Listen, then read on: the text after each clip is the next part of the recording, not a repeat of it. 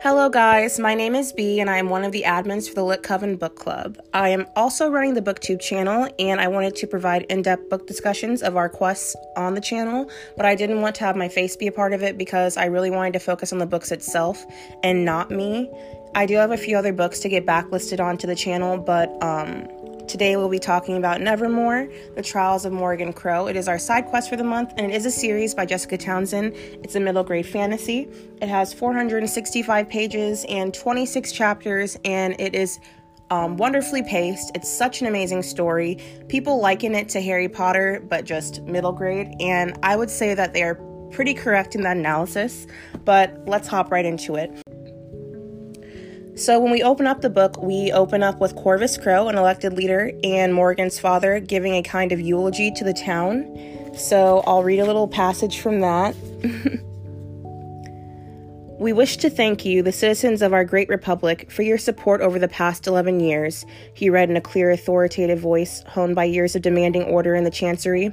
This has been a trying time for our family, and the distress will no doubt linger for some time yet. He stopped to clear his throat, looking up for a moment at his hushed audience. A sea of camera lenses and curious eyes gleamed back at him, a ceaseless assault of flashes and clicks. The loss of a child is difficult to bear, he continued, returning to his notes, not only for our family, but for the townspeople of Jackalfax, who we know share in our grief. At least 50 pairs of eyebrows shot upward, and a few embarrassed coughs broke the momentary silence. But this morning, as we welcome the 9th age of the Winter Sea Republic, know that the worst is behind us. There was a sudden loud caw from overhead. Shoulders hunched and faces flinched, but nobody looked up. The birds had been circling all morning. The 8th age took from me my beloved first wife, and now it has taken my only daughter. Another piercing caw. One reporter dropped the microphone he was thrusting at the Chancellor's face and scrambled noisily to pick it up. He turned pink and mumbled an apology, which Corvus ignored. However, he continued, it has also taken with it the danger, doubt, and despair that plagued her short life. My dear Morrigan, he paused to grimace, is finally at peace, and so must we all be. The town of Jackalfax, indeed, the entire state of Great Wolfacre, is safe again. There is nothing to fear. A murmur of uncertainty rippled through the crowd, and the onslaught of camera flashes seemed to slow. The Chancellor looked up at them, blinking. His paper rustled in a slight wind, or perhaps it was his hand shaking. Thank you. I will not be taking questions. So clearly we see by this that Morrigan was pretty much never wanted in Jackalfax by her family. And as we read through the book, we see the mistreatment that she receives at the hands of her family. Her stepmother, Ivy, really doesn't care about her. Her grandmother is a mean old woman, and life just isn't what Morrigan wants it to be, but it's what she's used to. So when we open the book, we find out that Morrigan is cursed and that the townspeople blame her for literally everything.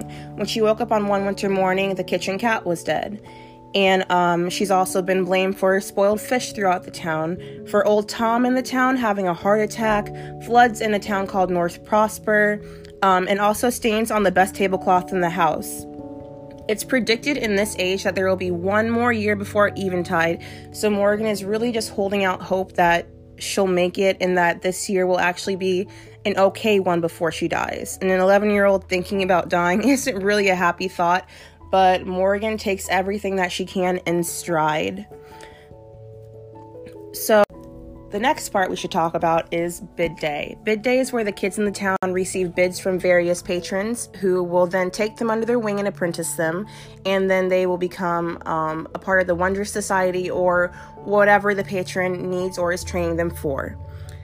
It's really unprecedented that a kid would get more than one bid on bid day, and so when one kid gets 2, everyone is ecstatic, they're excited and everything, and then all of a sudden Morrigan Crow gets 1. And everyone gets super uncomfortable, and it's hard for everyone to believe that someone would actually want her. And then she gets another bid, and another one, and another one, and the town is outraged because this should never happen. Morrigan Crow is a cursed child, and nothing good ever comes from a cursed child. The top 2 bids that we should focus on are the bids from Squall Industries and the bid from Jupiter North. Ezra Squall is a very, very high member of society who does great things with wonder, which is essentially a kind of matter that helps power various parts of the town, and just different things throughout the huge, fantastical land that we're in this book. So after she receives the bids, she is approached by Mr. Jones, and he says that Ezra Squall wants to take her on as an apprentice, and she's just in shock. And when she's led to accept the bids, Mr. Jones does not show up. But later on that night, while Morrigan is having pretty much one of her final dinners with her family, a knock sounds at the door, and in walks Jupiter North. Jupiter North is a patron of Nevermoor. Morrigan has never heard of Nevermoor. She's never been to Nevermoor. And Jupiter walks into the house and he asserts himself as taking Morrigan with her. And he says, we don't have a lot of time. You guys can say goodbye, give your family hugs and kisses, which she kind of laughs at because it would never happen. He says we must go because the hunt is on its way. The Hunt of Shadow and Smoke is this really evil entity that comes and takes cursed children on eventide, and Morrigan is scared to death of the Hunt of Smoke and Shadow. So as they're departing and running from the Hunt of Smoke and Shadow, Jupiter North and Morrigan Crow hop into an arachnopod, a metal contraption that can climb walls, run through streets and everything, called Octavia. And Octavia helps them reach the clock tower in Jackalfax, and they slide through the clock face and straight into Nevermoor. And that is where our adventure gets really, really cool. And this is where we are introduced to our antagonist, the Wondersmith. The Wondersmith is essentially this evil guy who killed plenty of people, killed so many people of Nevermoor.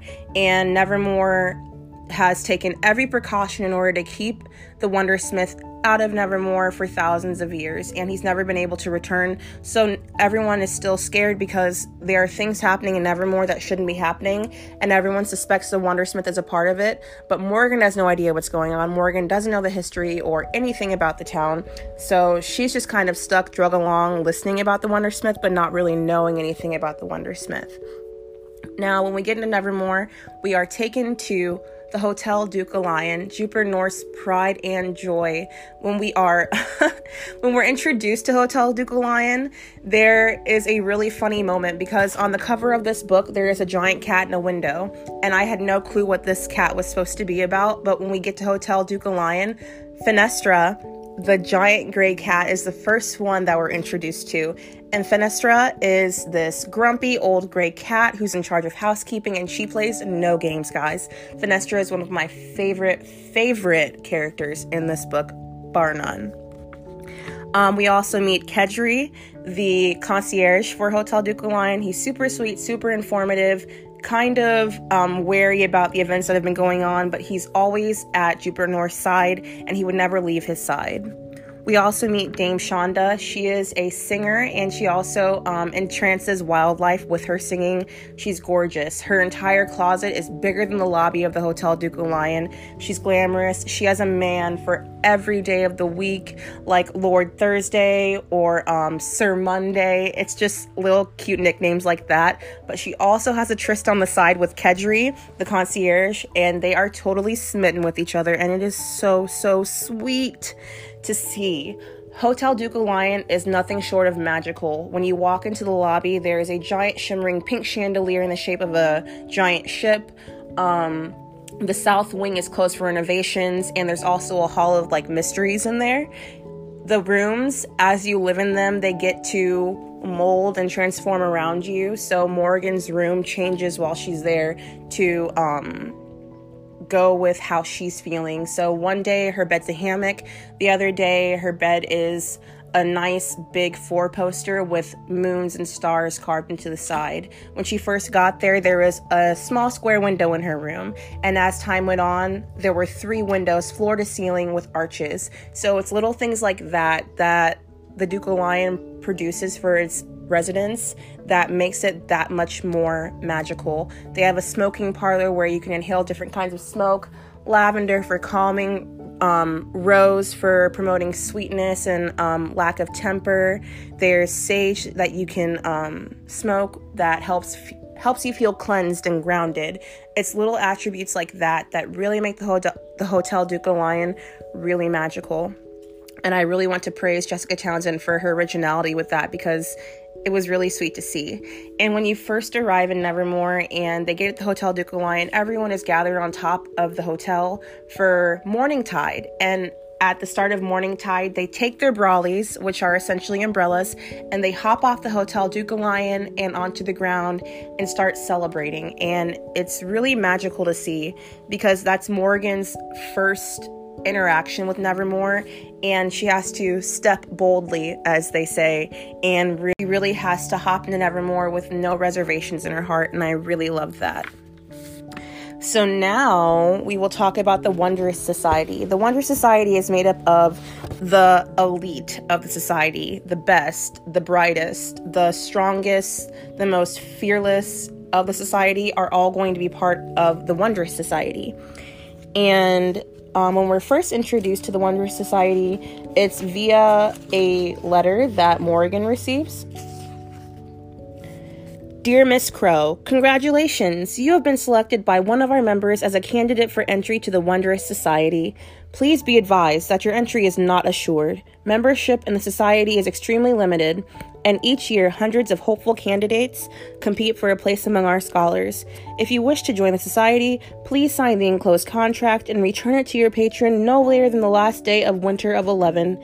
Entrance trials will begin in spring. We wish you the very best of luck. Regards, Elder G. Quinn, Proudfoot House, Nevermoor, FS.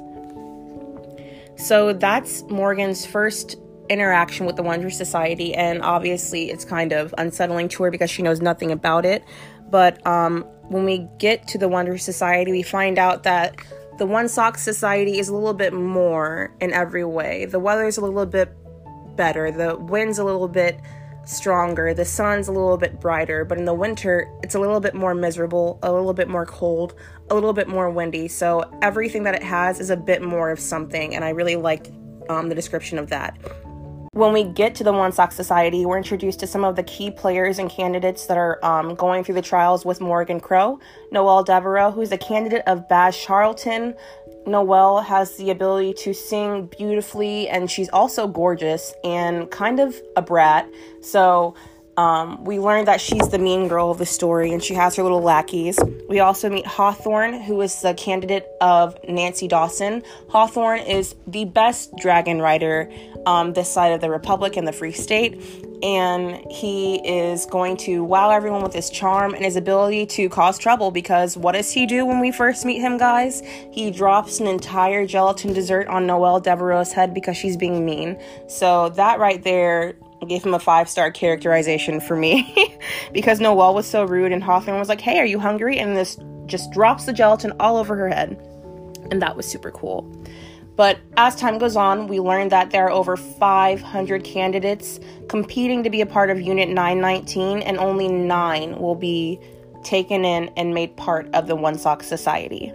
The elders that are the leaders of the One Sock Society are Elder Gregoria Quinn, Elder Helix Wong, and Elder Alioth Saga. Alioth Saga is a bull.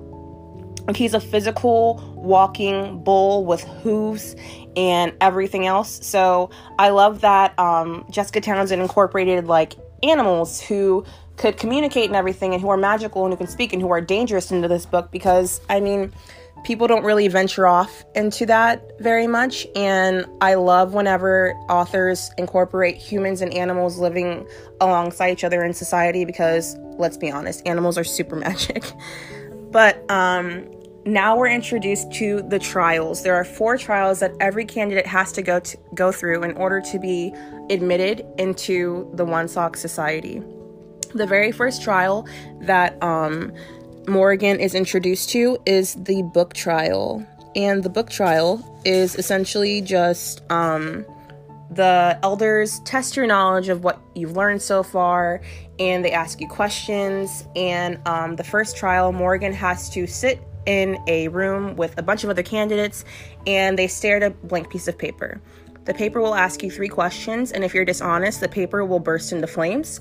or it will remain pristine and white, and it'll show you that you passed. So Morrigan's struggle with trying to get through to that is really funny to watch, because the paper bursts into flames, or I'm sorry, it starts like smoldering and burning quite a few times, but Morrigan comes through. The second part of that trial is where the elders ask you questions, and no one really knows what goes on in this room, but while Morrigan is waiting, there's a girl, Candace, who is one of Noelle's friends, and she's trying to distract everyone that's going in for their tests. And she ends up telling a pair of twins that are studying that they aren't going to pass and they aren't ready. The twins run out of the building as Morrigan's finishing her trial, and Morrigan thinks it's kind of strange, but she doesn't think anything of it.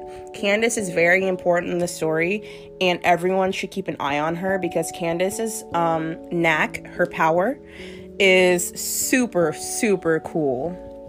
The next trial that we talk about is the chase trial, and that one is essentially a game of sorts. You find your most noble steed. It cannot have more than 4 legs or wings, because there was an altercation with a dragon and a pelican, I believe, and the bird was pretty much ripped to shreds. So no more flying animals, no more animals with more than 4 legs. It's just not allowed. And if you are found breaking any of those rules, you will be disqualified and you will not be able to move forward within the trials. Dear Miss Crow, the chase trial will take place this Saturday at midday in the heart of Nevermoor, inside the walls of the Old Town District. The United Nevermoor Councils and Guilds has granted us permission to evacuate the streets of Old Town temporarily, ensuring the event will be undisturbed by the public.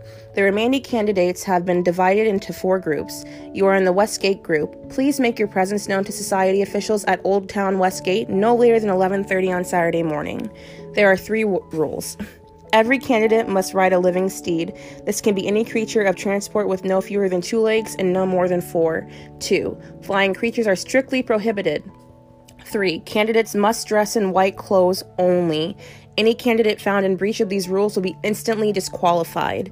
The successful candidate in this trial will show daring, tenacity, and an instinct for strategy. Further instructions will be given immediately prior to the chase trial.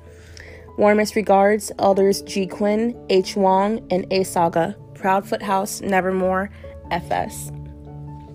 So during this trial, they have to run around and hit different colored rings. And as long as you hit a ring, you're admitted into the next trial. But closer to the center of the town, there are 5 golden rings. And these rings will admit you to a special dinner with the elders. So Morrigan climbs atop Fenestra, her most noble steed, the gray cat, and they dive off into the fray. And there's a rhinoceros that's running around, knocking people over and trampling them. And Fenestra has made it clear that if this rhinoceros gets near her, it's on sight.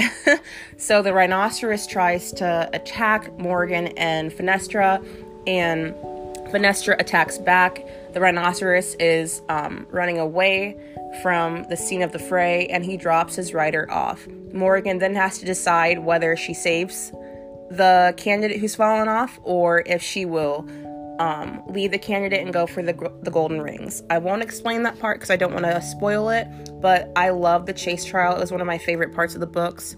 It was really fast paced, and I love Fenestra. Did I mention that I love Fenestra? The next trial that we have is the Fright Trial, and this one will take place while the kids are at a Black Day Parade. The Black Day Parade was introduced as a way to honor the people that were killed in the massacre that the Wondersmith caused, and at first it was the patrons of the One Sock Society marching through the towns in rows of 9 solemnly, and that was how they did it. But eventually it turned into a big day for everyone in the town to celebrate and everyone in the town to get together and honor their memory. While they're there, the kids hear a strange voice in a sewer, and it's like, "Help me, I've broken my ankle. Oh, please help me, I can't stand by myself. Like, guys, please come down here." And Hawthorne's like, should we really be listening to a voice that is in a sewer that we can't see? And Morrigan's like, but she's hurt, so we should do it and just be good people. And so they decide that Morrigan is better off to crawl down alone. And that is where our Fright Trial starts. Morrigan is introduced to Coven 13, a group of witches who present her with her final challenge of the Fright Trial.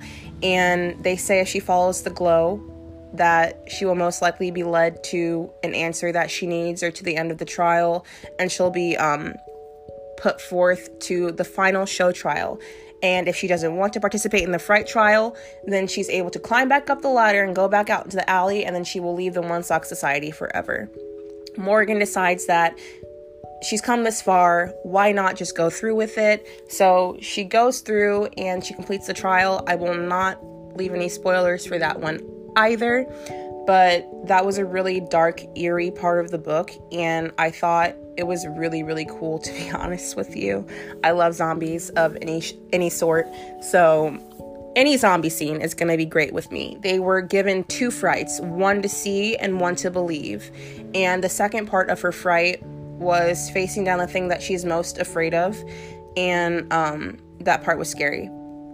But instead of shying away from the challenge, Morrigan really rised to accept it, and that was really, really cool to watch.